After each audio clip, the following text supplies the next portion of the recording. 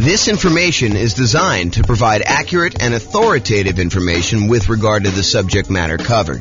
It is offered with the understanding that the presenters are not engaged in rendering legal, accounting, or other professional services. If legal advice or other expert advice is required, the services of a competent professional should be sought.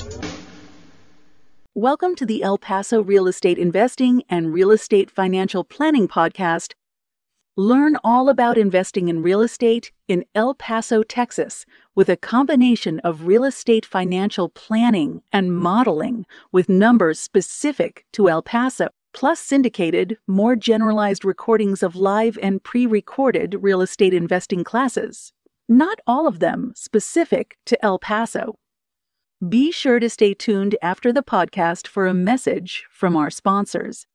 Well, good morning and welcome, everyone. I am your host, James Orr, and today we're doing another deal analysis class. So in the previous class, I believe we did a 20% down rental property, non-owner occupant purchase, where we analyzed the deal, and I walked you through basically how to enter all the inputs on the world's greatest real estate deal analysis spreadsheet. And then I walked you through how to determine whether or not this is a good enough deal for you by walking through some of the numbers, showed you some stuff about the overrides. But today we're going to do something slightly different. Today we're going to do a 5% down Nomad property where you're buying the property, you're moving into the property, you're living there for at least a year, and then you're converting it to a rental. And so there's a couple of different things that happen when we're talking about analyzing a Nomad property that are different than when we analyze just a traditional 20% down sort of purchase. The first thing you might realize is, hey, look, we're not renting the property in the first year. So how do we deal with that in the spreadsheet? Well, the way that we deal with it is we pretend that the deal analysis we're doing is for the first year, and we make a decision based on that. And we look at it as if we could rent it in the first year, even though because we're moving into the property, because by getting the owner-occupant, the lower owner-occupant interest rate, and the lower down payment owner-occupant loan, we cannot not move into the property. We cannot rent it out completely to tenants. Could we house hack and get roommates? Sure. And if you were buying like a duplex or a triplex or a fourplex, could you go and analyze this deal as if you were living in one of the units and then you were renting out the other ones? Sure. But even when we do those, a lot of times we're analyzing the deal at full capacity. When we finally move out of the duplex, triplex, or fourplex, we're going to analyze this if we have the thing completely rented to determine what the investment will look like once we move out. So, with that being said, how else is analyzing a 5% down Nomad deal different? Well, one of the things that I'd like to talk about is we analyze the deal not by putting the 5% down and the PMI and all that other stuff that we've got going on when we're buying a property. What we tend to do is we tend to analyze the deal as if we put 20% or 25% down and see if this would have been a good investment property that we would have bought otherwise. Then once we've done that, we go back in and we change the down payment, we change the PMI type stuff in there, and we look at it and say, can I handle the additional lower cash flow, or in many cases, negative cash flow by only putting 5% down and having PMI in this property? And so that's what we're going to do to start with. We're going to analyze this property as if we put 20% down, and then we're going to come back and we're going to look at it when we put 5% down and see how things change. Okay? So this is a 5% down Nomad property, and I'm in the world's greatest real estate deal analysis spreadsheet. The property is going to be a $400,000 property, and we're going to buy it for what it's worth. We're not paying a premium. We're not paying above asking price. We're not getting it at a discount. Now, I'm adding software to basically do the analysis. You'll be able to see a version of the spreadsheet for buying a Nomad property for each individual city. I'm going to publish this in the podcast, and you'll be able to go and look at your city with your city's numbers and do the analysis. Realize that the spreadsheet I'm doing is generic. I'm going to walk you through the concepts, but I will add a link in the show notes that will walk you through the actual analysis using numbers from your city in the podcast, because we've got these city podcasts that we're doing analysis for, and I have the ability to go do that. I'm just writing the software so that it displays it just like the spreadsheet on the screen. It'll be like a web version of the spreadsheet so that you can go and see that. So go ahead and look in the show notes to kind of see the numbers for your city, or follow along on the audio for now. Okay, so ARV buying it for 400 and it is worth 400. we cannot get the seller in this case to give us any seller concession. So we're unable to get the seller to contribute any money toward our closing costs. So we have zero in there. Now, remember before I told you, even though we plan on buying this as a 5% down Nomad owner-occupant property where we're going to move into the property, live there for a year, and then convert it to a rental sometime after a year. For now, I'm going to assume that we're putting 20% down, and I'm going to run the numbers as if it's 20% down so that we can see what the property would look like had we bought this as an investment property. And really, that's just to kind of, check us to make sure that would this be a property that we would even consider buying as a rental, or how bad is it? And then when we switch over to 5% down, we could see just how much worse it is when we only put 5% down, okay? Because what tends to happen is the numbers tend to get a little bit worse when we put less down in terms of like cash flow and stuff like that, okay? So 20% down there. I'm also going to assume for a moment that we're only going to pay the 1% approximate in closing costs in order to close this. So since it's a $400,000 property, we're saying it's about $4,000 in closing costs. However, once I go and I switch this over to 5% down, or maybe even before I do that, I will show you what buying down the interest rate looks like so that you can see the impact of that. And I think that for a lot of folks, if they have the extra money, that is a viable solution to improve cash flow. Remember, we talked about the 88 strategies we have to improve cash flow. One of those strategies was to actually buy down the interest rate. And so I'll show you how those numbers impact things and how it impacts the total cumulative negative cash flow we might have, the total amount we have invested, and then our returns. Okay, so for now, we're going to use 1% closing costs. We're not going to buy down the rate. When you buy a property, almost every property you buy is going to have something that needs to be fixed before it is ready to rent. In this particular case, I said that the property is in really good shape. A couple really small things came up on the inspection report, and we are estimating that those are going to cost about $3,000 total for us to go and do. So we're going to put $3,000 total in rent-ready costs in the field here. Now, the spreadsheet will automatically calculate how much cumulative negative cash flow you have when you buy this property. And this field isn't really correct until we get down and we update the rents and the other numbers like the interest rate and stuff like that. But it will tell you how much cumulative negative cash flow you have. So how much negative cash flow you have in the first year, plus how much negative cash flow you have in the second year, plus how much you have in the third year, until you have no negative cash flow. And that's because the reason why it eventually goes away is usually when we're modeling this stuff, rents are going to increase slowly over time, 1, 2, 3, 4% a year, whatever you're using for your kind of rent depreciation rate. And your taxes and insurance are going to usually go up a little bit, but your mortgage payment on your property is usually fixed, such that the more time that goes by, the bigger the difference between what your income is on the property, that rent that's going up a little bit each year, and the expenses you have on your property, because a large percentage of those are fixed. That mortgage, principal, and interest, part of the payment becomes fixed. And so the cash flow tends to increase on your rental property over time, such that if you had negative cash flow, eventually that negative cash flow goes away. And so we add up the cumulative negative cash flow you'd have on this property until your cash flow becomes positive, and at which point you don't need to worry about it anymore. But what we do is we use that number as part of what you really should set aside when you invest in the property, and you determine how much you need to set aside in order to make that investment prudently.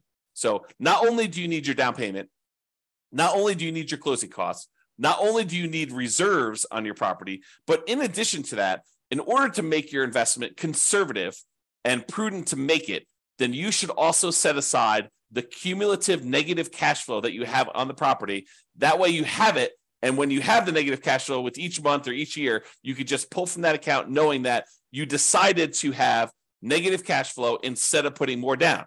Because you could have put more down and got rid of this, right? If we had put 25% down, well, we still have $3,000 negative cash flow instead of the $10,000. If we put 30% down, you'd have $222. If you put 31% down, you wouldn't have had any negative cash flow at all. So what we're saying is, look, if we had put 20% down, I think we had $10,000 negative cash flow, or we could put down a lot more. So the difference would be we could put down $80,000 as a 20% down payment, or we could put down $124,000, $44,000 more, and not have the negative cash flow.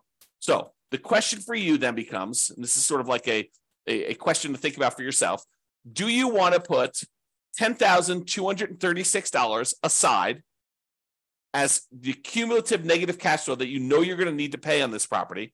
until the cash flow is likely to go positive. It's possible your rents don't go up as fast. It's possible your expenses go up a little bit faster with inflation or something like that. But this is a good estimate of how much negative cash flow you're likely to have in this property. Could you put the $10,236 aside, or would you rather put $44,000 more down? $10,000, $44,000. Which would you rather do? And that's the question, right? Because the negative cash flow is really a deferred down payment. If you had put more down, you wouldn't have it. But in this case, we're choosing to put less down, and we're choosing to accept this negative cash flow. And you'll see that comes up again when we put the 5% down, because when you put less down than 20%, it becomes even more negative. Okay. For now, though, I'm going to just kind of keep this here because it's actually technically not this negative. You'll see here in a second. Then this shows you like the total amount you have invested, the closing costs plus the down payment plus this cumulative negative cash flow plus the rent ready costs in order to purchase this property. It shows you that you'll need to have about $97,000 or so to do that. Calculates that you're doing a $320,000 loan, buying a $400,000 property, and we're using the 20% down for now. Interest rates right now for about 20% down are somewhere in the 7% range. You can go call your lender and get that rate. We have a whole class on how to do that.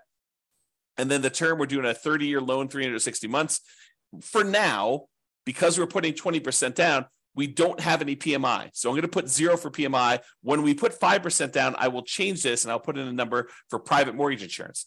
Remember, private mortgage insurance is insurance that you pay to protect the lender in case you default because you put less than 20% down. If you had put 20% down, they wouldn't ask you for it. Okay. But because we're putting less than 20% down, you've got that. And then PMI would drop off when the loan to value became 80%. Now, monthly rents. So the monthly rent of this property is $2,850. So we put that in there. Now you can see that because it's $2,850, the cash flow on the property is slightly positive, and we no longer have any cumulative negative cash flow. So, I'll go through these other expenses, but the question I'm going to ask you is, look, this is a property that if you had put 20% down, it has the tiniest bit of cash flow. And in some markets, that's what we're looking at. That's the reality of our current marketplace, where in some markets where you put 20% down to buy an investment property and you're lucky to be break even at this point, right? That's what happens when prices go up a lot, interest rates go up a lot, and rents go up, but not quite as much as the property prices and the rents and the rents have gone up. So in some markets, that's what you're seeing. Other markets, you're like, James, this is crazy. Putting 20% down, not making any cash flow. You're talking, you're crazy talk there. I'm always making cash flow, even in my market, even in our current conditions. Yeah, some markets you totally can do that. In other markets, you're going to be way negative, even with this, right? Even putting 20% down. Okay, so each market's a little bit different. Go check the show notes. I'll link directly to your deal analysis. You'll be able to go look at that.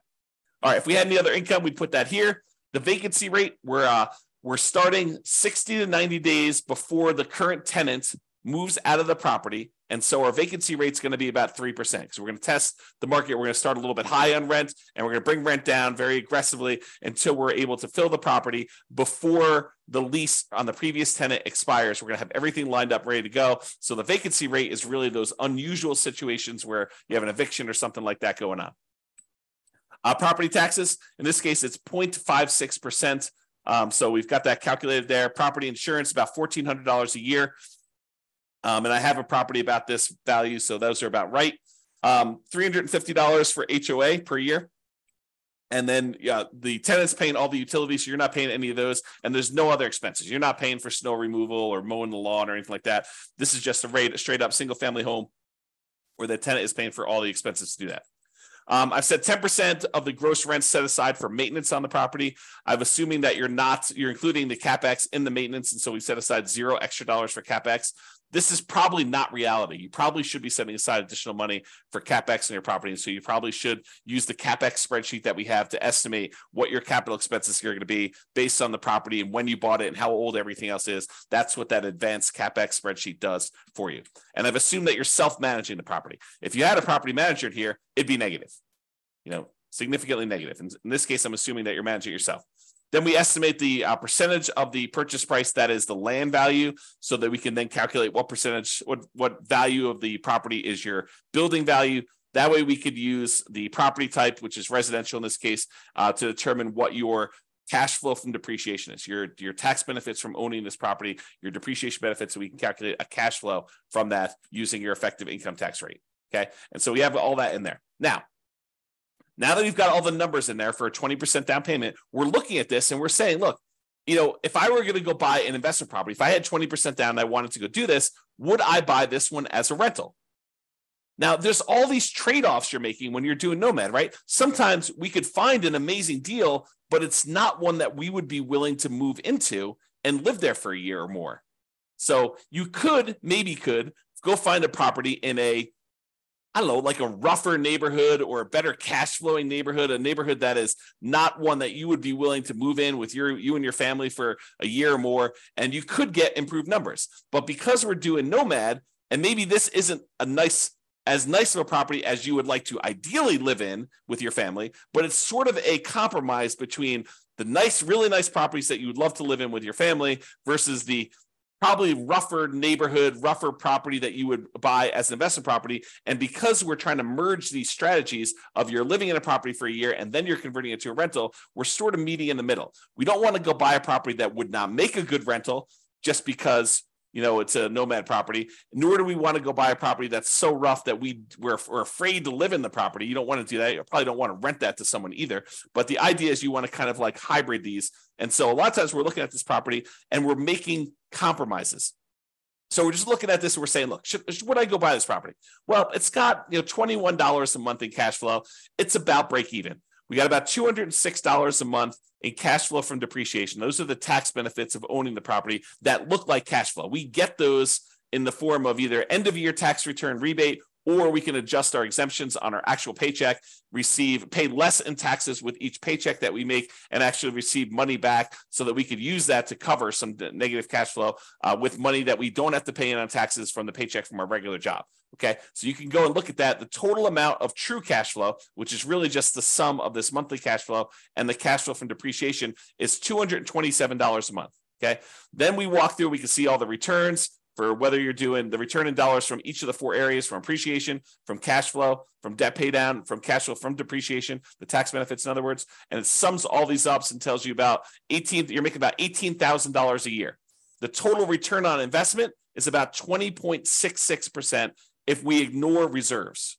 So this is like, remember I talked to you in the last class, this is the number that most people, and I'm using this in quotes, they lie about. They tell people that this is their return, but in reality, it's not their return. We really do need to take into account that we had to set aside reserves in order to make this investment. So the reserves need to count in both the amount of money we're making, because you make a little bit of money on your reserves if you set it aside and you're investing it, and also the reserves need to go in the denominator when we calculate your return on investment. So the RID plus R6 is the return in dollars quadrant plus 6 months of reserves, R6. Okay, so that tells you how much you'd be making in total dollars if you had 6 months of if you set aside 6 months of reserves. This one tells you return in dollars quadrant plus R12, which is 12 months of reserves you set aside.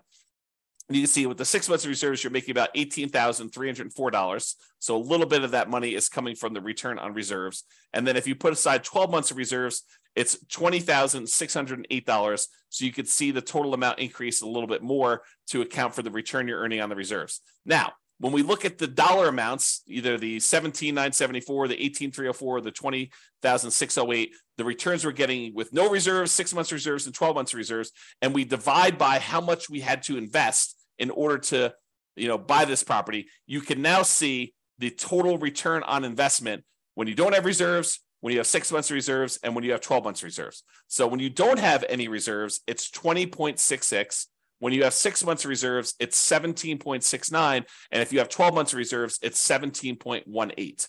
And you can get a feel for the overall returns you're seeing when you're doing this. So you're looking at this property and you're saying to yourself, okay, would I buy this if I had 20% down?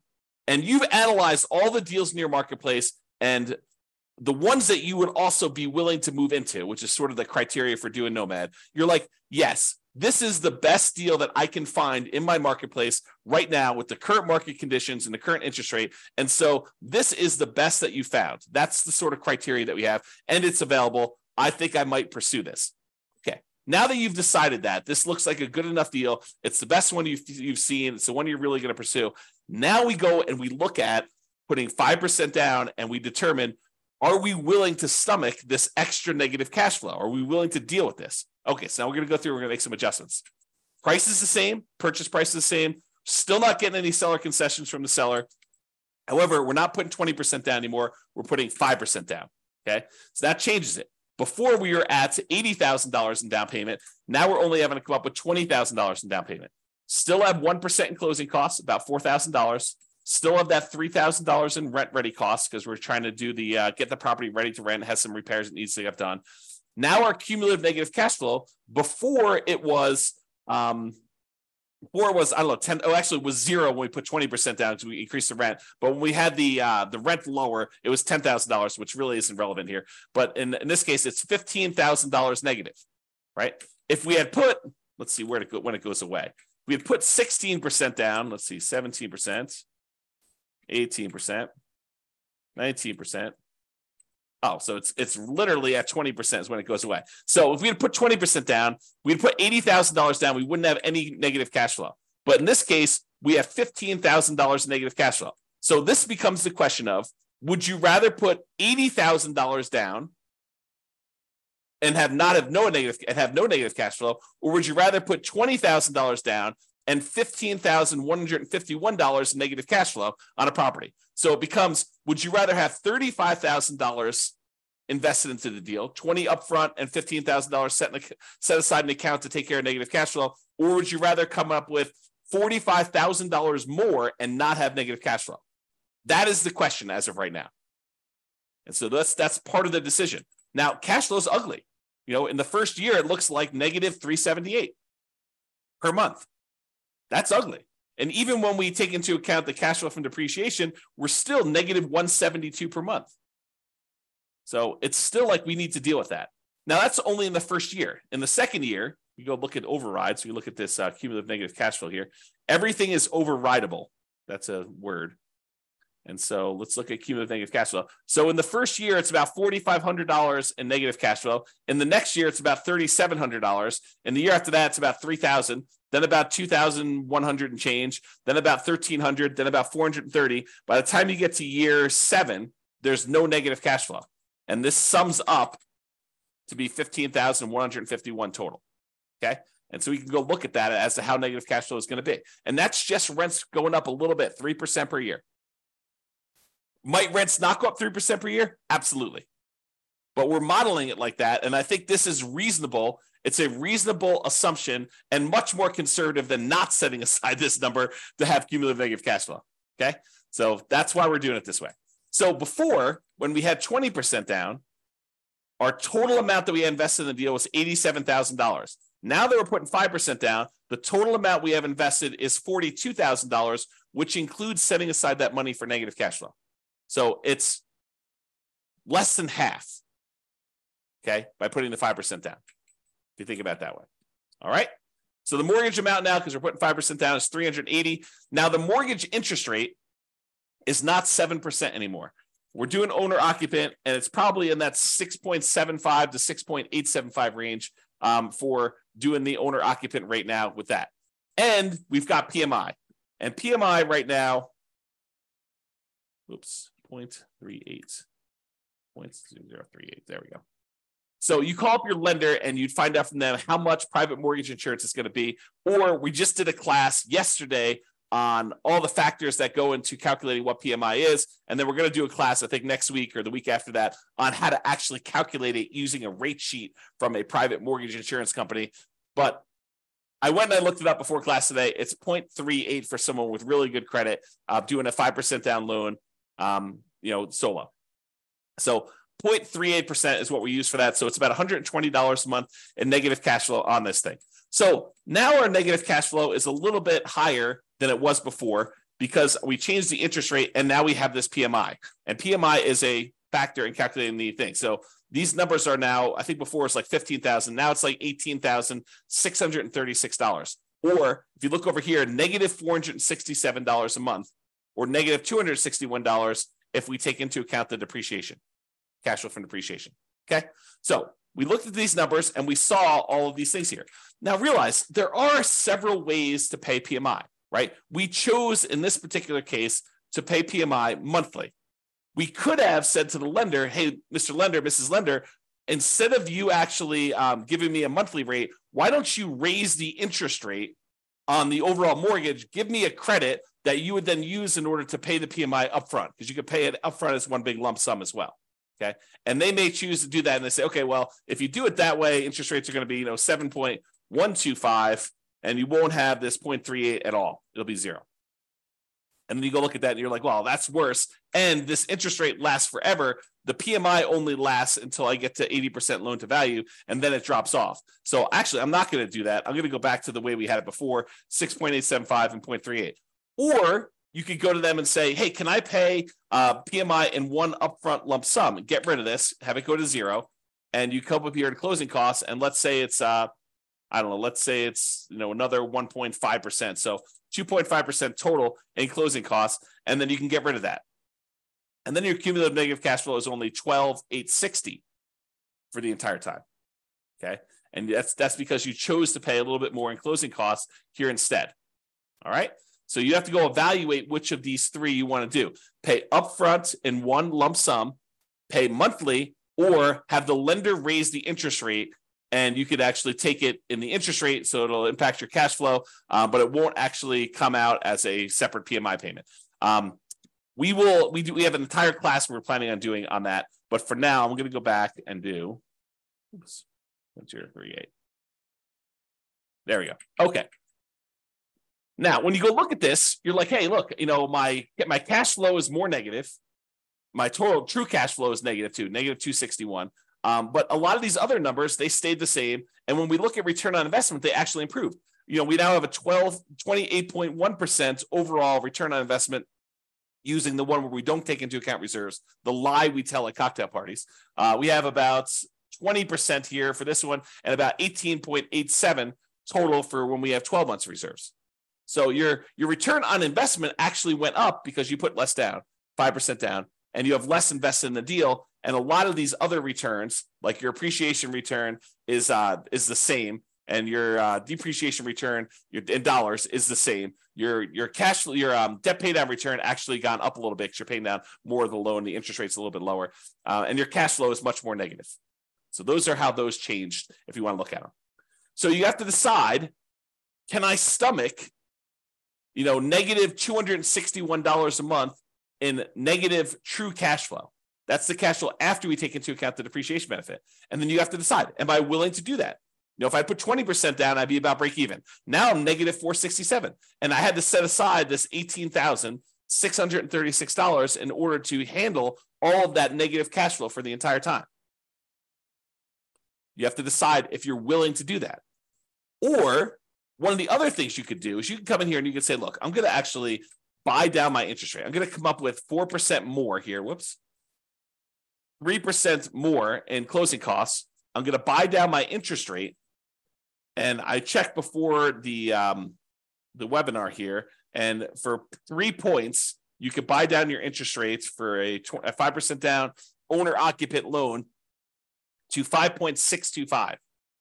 Still got PMI, but you're basically able to do that. Well, that changes your negative cash flow to be negative 158. So if you come up with 3% more down to buy down your mortgage interest rate, that changes the amount of cumulative negative cash flow you need to set aside to only $3,341. And your negative cash flow per month is only negative $158 a month because you put that more down. And the total amount you have invested is this $42,341. So it's similar to the amounts you had to set aside for this cumulative negative cash flow, but now you're choosing to take that money and you're choosing to invest it in buying down the interest rate. And that significantly improves your overall returns. The dollar amounts of returns get a little bit better, but look at the number for your return on investment. It went from that, I think we were at, I should just go do this. It's 1%, 6.875, I think is where we were at for that. Yeah, so it's like 28%. And now when we go and we do this, it's 41.52% return on investment.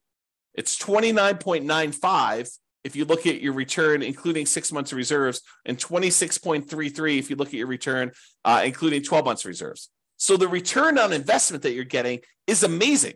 If you're willing to put 5% down, move into the property, put up 1% for closing costs, and buy down the rate 3%, and you have $3,000 in rent-ready costs, the total amount you'd have to invest in order to do this deal is about $42,341, and that includes setting aside some money for that cumulative negative cash flow. Plus, you'll need reserves in addition to this. But you have $400,000 property, so you're putting down, about a little less than 11% of the total amount total, including rent-ready costs and your negative cash flow and your closing costs and everything else. Is that bad? It's up to you to decide that. You need to determine whether that's worthwhile for you or not. Okay? And so you need to go look at these and determine, hey, look, is it worth me coming up with this $42,000 in order to do these types of numbers on that dollar amount? I'm getting a 41% return on that money in the first year. Okay?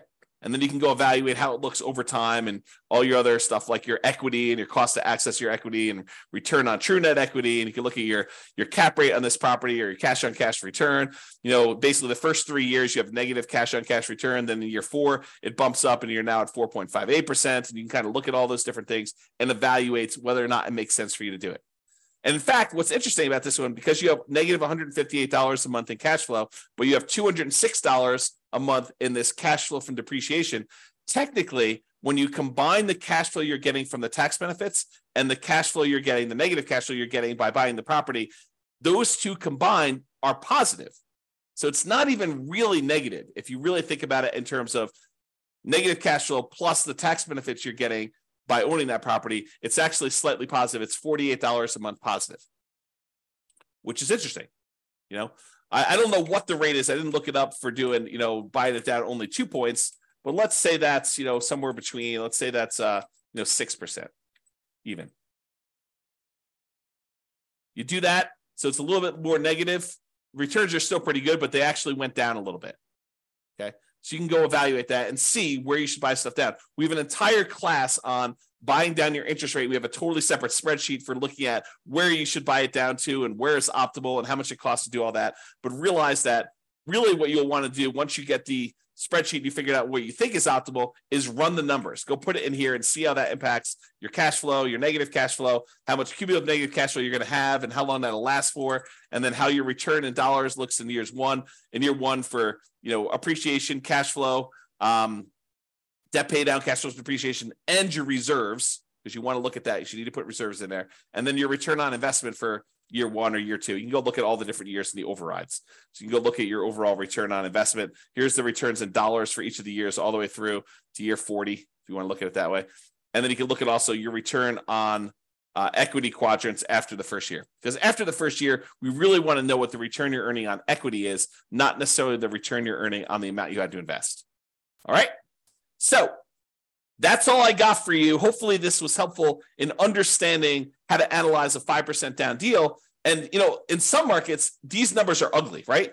I mean, if this property was, $500,000, which is probably closer to what we would see in my current marketplace, these are much uglier.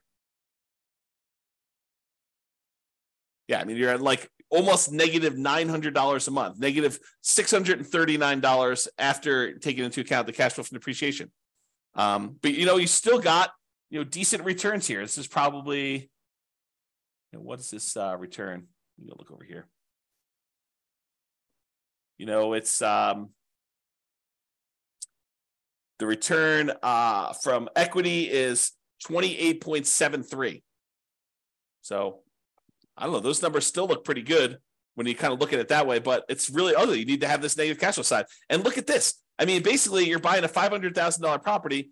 You're going to put it when you figure out like the total amount you did, you almost have to put aside 20% of the property with all the negative cash flow you've got. So you're putting down, almost like a 20% down payment to do it. That's pretty ugly. If you had put 20% down, go back to 1% closing costs, go back up to 7% for the loan amount, yeah, you're almost coming in $139,000 because you have $31,000 even with 20% down to get negative cash flow. So it can get really ugly in other markets when you're trying to do this. You may have to go put, whatever it is, 31% down or 32% down in order to get to the point where you don't have negative cash flow. Yeah, a lot. Yeah, it's probably 38 or 39. Yep. So a lot of negative cash flow, and that takes a lot to overcome. A lot of deferred down payment from not putting enough down. All right, so that's all I got for you. Hopefully you enjoyed this deal analysis and seeing how it changes when you're analyzing just a regular 20% down deal to now when we're doing 5% down deals. We will continue in this series of analyzing different types of deals. I think I want to do, I don't know if we're going to do free and clear next, buying a property where you're buying it all cash and show you how that looks. Or buying a property that's new construction and how some of those things are different. I'm not sure which one I'm going to do next, but I plan to do a whole series of these and cover a wide range of situations so that you can see how we might analyze these different deals. That's all I got for you. Hope everyone has a great day. Bye-bye for now. With home prices up, mortgage interest rates up, and rents up, but not quite enough to counteract the higher prices and interest rates, cash flow on rental properties in El Paso is harder than ever. Book a call with the Real Estate Financial Planner to apply our proprietary 88 strategies to improve cash flow on your rentals. See the show notes for a link to schedule your call and improve your cash flow today. If you're a real estate agent, lender, or professional in El Paso that wants to help our real estate investor listeners, consider reaching out to learn about collaboration opportunities with this podcast. We'd love to add more value to our listeners by having you assist our investors buy, sell, and finance their real estate investment. See the show notes to schedule a call to discuss collaboration opportunities.